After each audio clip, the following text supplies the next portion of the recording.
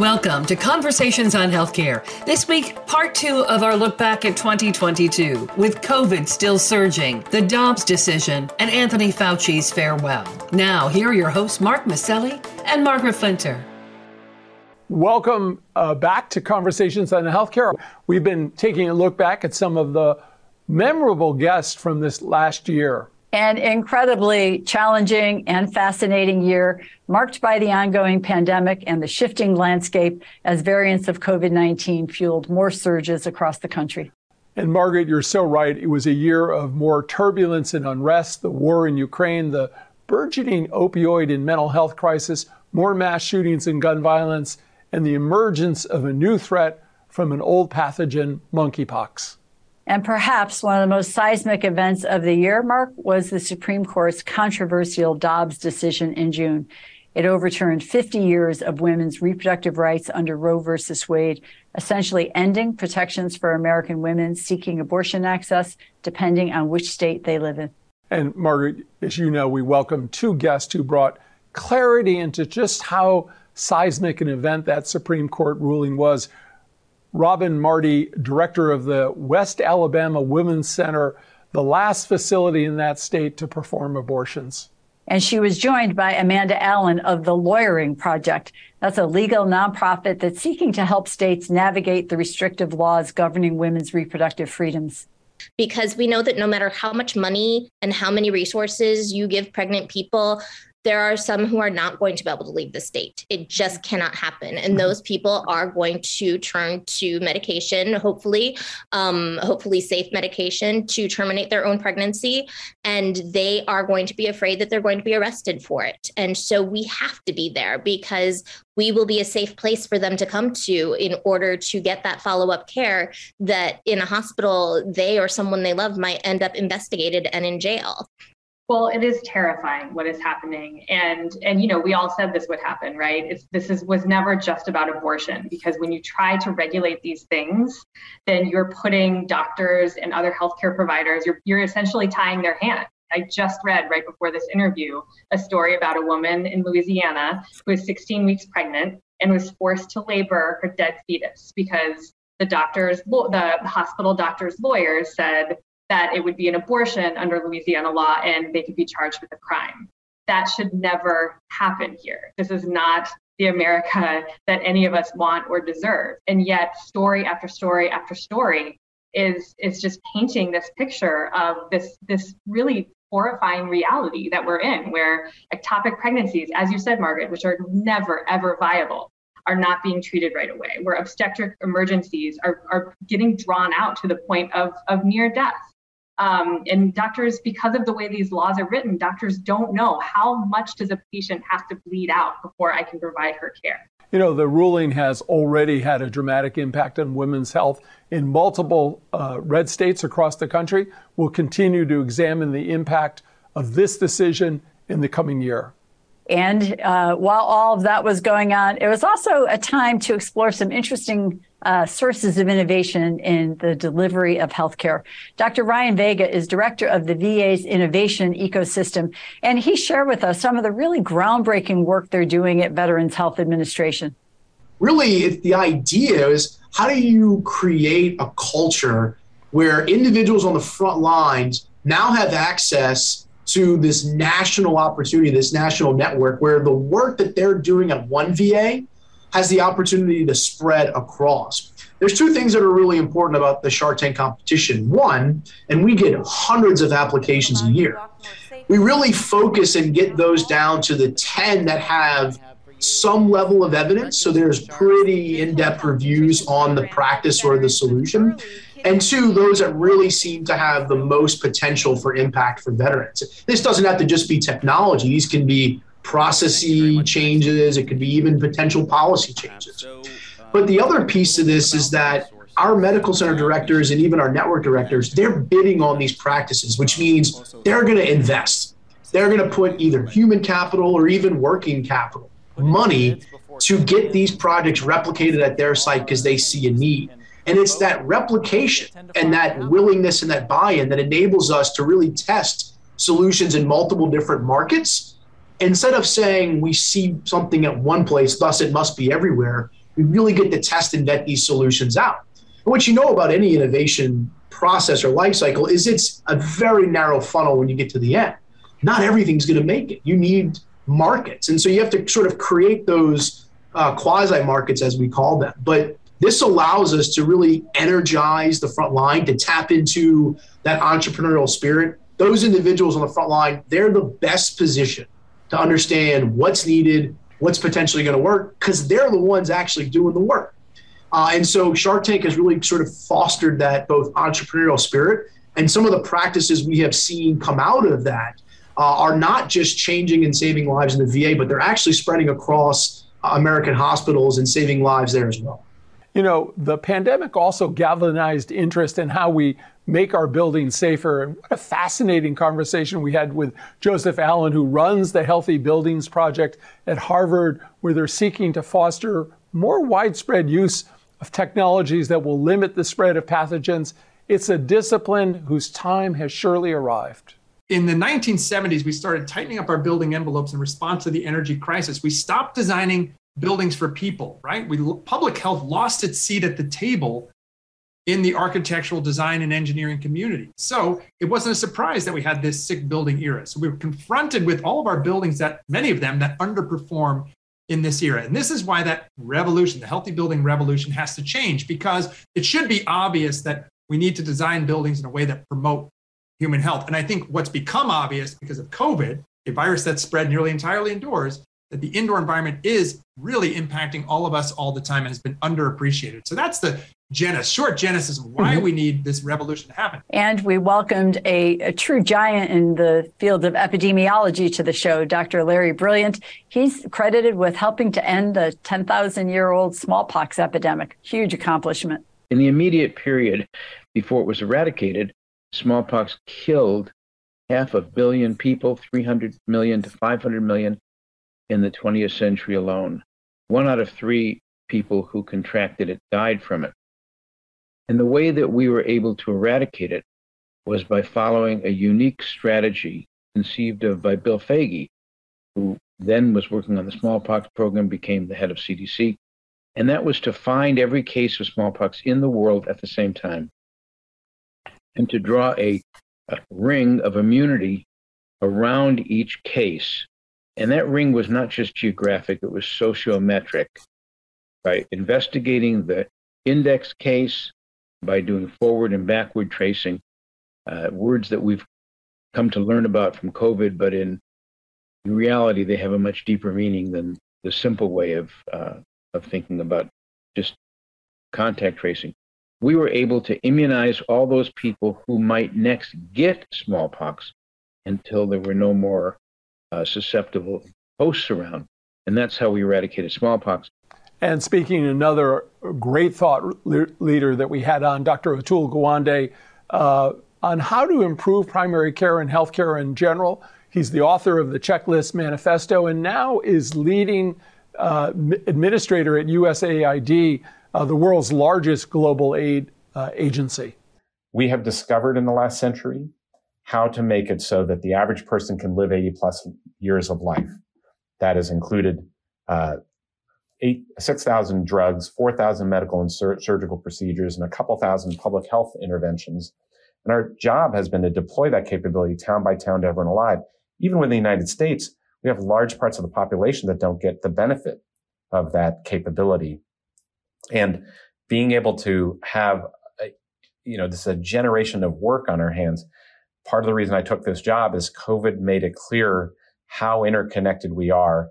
And there are 2 billion people in low income parts of the world who simply don't have access to the basic medicines, the public health interventions that make it possible to have that lifespan and that kind of productive contribution to society. And when we don't support and enable that capability to grow, we end up paying the price for it in many, many ways, from direct infection to our own political loss of support. And so, in politics it matters, and then it matters economically too. And former CDC Director Tom Frieden joined us on the show again. He now has Resolve to Save Lives. It's an organization that's dedicated to addressing the global causes of early death or premature mortality, as we call it, such as heart disease and diabetes, and really doing some incredible and groundbreaking work. I think it's very important. There needs to be a clear look. More than 1 million Americans are dead. Yeah. And if the U.S. had a death rate of Canada's, for example, most of those people would still be alive.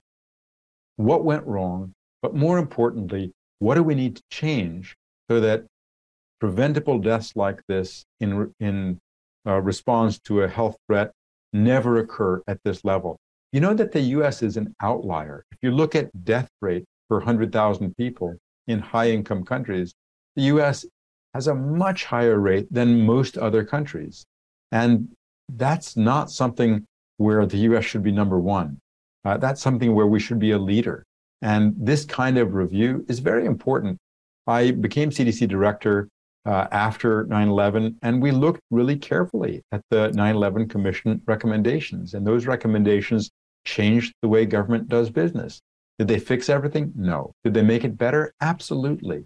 And there's also kind of a reckoning that's important that get done so that people who want to know the truth can know what really happened, what went right, what went wrong. Well, as you said, Tom was a former CDC director. Margaret, we've had so many CDC directors on, but we were blessed to have Dr. Rochelle Walensky, the current CDC director, rejoin us, talking about the rollout of the new bivalent COVID booster. And she expressed grave concerns about the low uptake of the booster shots across the population and how the CDC will likely be revamped moving forward.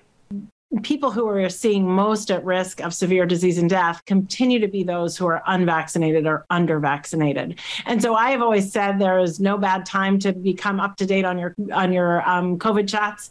If you haven't gotten a booster in the year of calendar year of 2022 and you're eligible for a boost, there's no bad time to get one. We are going to be reviewing data on these updated boosters, as I mentioned, coming soon. But if you are in a place where you feel like you're at high risk of severe disease, if you're over the age of 50, if you're especially over the age of 65, and there's a lot of infection in your community, you may want to go ahead and not wait for that booster, the information from that booster. Get the one that is available to you now, and then we'll have further recommendations about when you can get an updated booster in the fall. What we didn't factor into this ongoing crisis was the spread of a pathogen that was known previously only to a small section of Africa. But suddenly, monkeypox began spreading quickly, and it was largely within the gay community, first across Europe and then across the United States. Dr. Dimitri Daskalakis is a longtime HIV and public health activist who was tapped by the White House to help address the crisis, and he shared his insights with us into how this threat could be contained. We have two different equity pilots that are happening at the same time. The first equity pilot, I like to call the macro pilot, which is large events that come upon jurisdictions that focus on LGBTQAI+ individuals. The micro version is, what if you don't have an event with 50,000 people? What if you have smaller ideas, big ideas for smaller groups of people that may benefit equity? And so this second equity innovation pilot really focuses on providing a supply of vaccine to jurisdictions to really be a little bit of a lab to see what works best to get vaccine in people's arms. And so we're going to allocate for both of those 10,000 vials. It's a pilot, and if it goes well, we'll obviously extend it. But that's really what the strategy is, to try to, do a real equity intervention, which is what can we do to augment what's happening in a jurisdiction so that we can reach people in a way that they're not being reached by the sort of industrial strength strategies for vaccine distribution. We also welcomed House Majority Whip James Clyburn back to the show. Representative Clyburn is from South Carolina. And of course, we have our roots as an organization in South Carolina with one of our founding board members, Reba Moses, born there in the 1920s. So it was great to talk with him. And one of the nation's early leaders, Representative Clyburn, is in the civil rights movement, longtime champion of community health centers. Well, I started this battle. I shouldn't call it a battle. Let's just say this venture with community health centers more than 50 years ago. Mm-hmm. I recall back when Senator Fritz Hollins wrote his book, The Case Against Hunger, and we took that book as a foundation upon which to develop the Buford Jasper Comprehensive Healthcare Program, the Franklin Feta Center Healthcare Program there in Charleston, rural missions. And I've been on a community health centers, let's just say, journey ever since. And I've always had it as my goal to try to get a community health center that is located within commuting distance of every American. And so every time legislation comes forward, I'm always on healthcare. I'm always trying to figure out how we can get community health centers to benefit from this legislation. And so it was in the Rescue Act, the Inflation Reduction Act, the Infrastructure Bill. You go through all those bills, and you will see some attention being given to community health centers in order to make them more efficient, more effective, and more equitable in carrying out their duties and responsibilities. And we welcomed Dr. Jennifer Nuzzo. Dr. Nuzzo is one of a growing group of very promising young public health and epidemiology specialists. She's leading Brown University's new pandemic center. This is a discipline we are likely to see growth in the coming years as we train our next generation to prepare for what we hope will never come, which is the next pandemic. First of all, when I first began the thought and conversations with Ashish about coming up to Brown to work on pandemics, it was actually in between where we saw a rise in cases and then the subsequent really meteoric rise of the Omicron variant. And that just tells you that even when the case numbers are low, even when perhaps there's a glimmer of hope in the future, it's worth still working on these issues and digging into them because, even if the virus were no longer part of our daily thinking, there's going to be more pandemic threats in the future. And we need to make sure that we're never again, caught so vulnerable in the ways that we were for this one. But in terms of this one, look, it's still clearly a significant health threat. The fact that we have more than 400 Americans dying each day, thousands of Americans each week is really, something quite serious and something that we have to continue to do work on. Well, Margaret, what a year 2022 was, and it was in part made by the fact that there was a national midterm elections, and there was much speculation that there would be a so-called red wave as the ballot in November was being counted. We launched a series of shows, Healthcare on the Ballot, welcoming health policy experts like Victoria Knight of Axios and Cheryl Gay Stolberg of the New York Times to share their insights on what was at stake in the November election. Well, I think it'll certainly be an abortion election, a Roe v. Wade election. I think that we've seen that the Supreme Court's decision in the Dobbs case has really upended what a lot of people thought was going to be a Republican, if not a rout, certainly Republican victories in both the House and the Senate. And now that's looking less so. Democrats are really energized to go to the polls, and they are, angry and mad about this ruling, and they want Congress to do something about it. And we're going to see President Biden, in fact, talk about it just today. He's emphasizing this as a factor in the midterms. So I do think abortion will play a role, and to a lesser extent, healthcare writ large, because healthcare is always an issue. It's so important to so many Americans. So even when inflation is top of mind, healthcare is going to be on the ballot as well.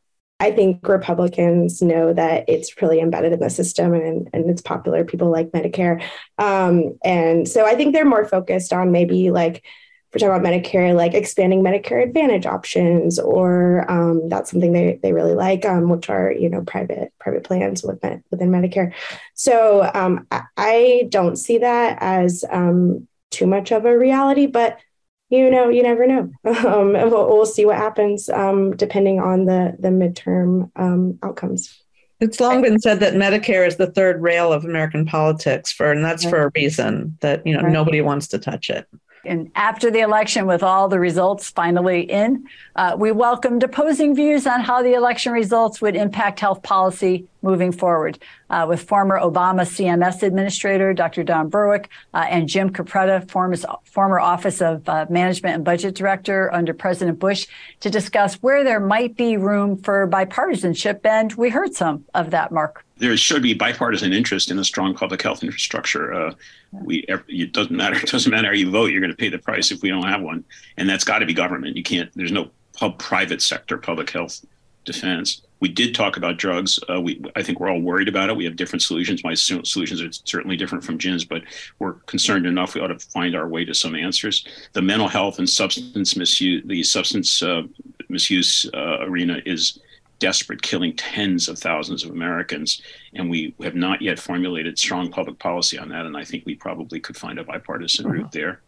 On markets and the ACA, we will continue to disagree. I don't have much faith that market solutions are going to be the ones that work. But then again, I haven't studied Jim's book yet, so maybe I'll change my mind. Well, I think on this question of mental health and substance abuse, it's really, bordering on really a crisis in the United States at this point. Oh, yeah. And it really needs to be attended to by both parties because it's affecting so many aspects of our society. And I think there is great interest in both parties and being just much more aggressive in putting together a national strategy to really get the problems that are out there a little bit better under control and directed and treated. And so I'm hopeful that it could be one big area where there could be a lot of bipartisan agreement and movement. And then on these other things, some of them are by necessity. They're going to have to do Medicare probably on a bipartisan basis because neither party probably has enough kind of political capital to do it on its own. And that's so important. We really want to find the seam of opportunity where people from opposing views can come together.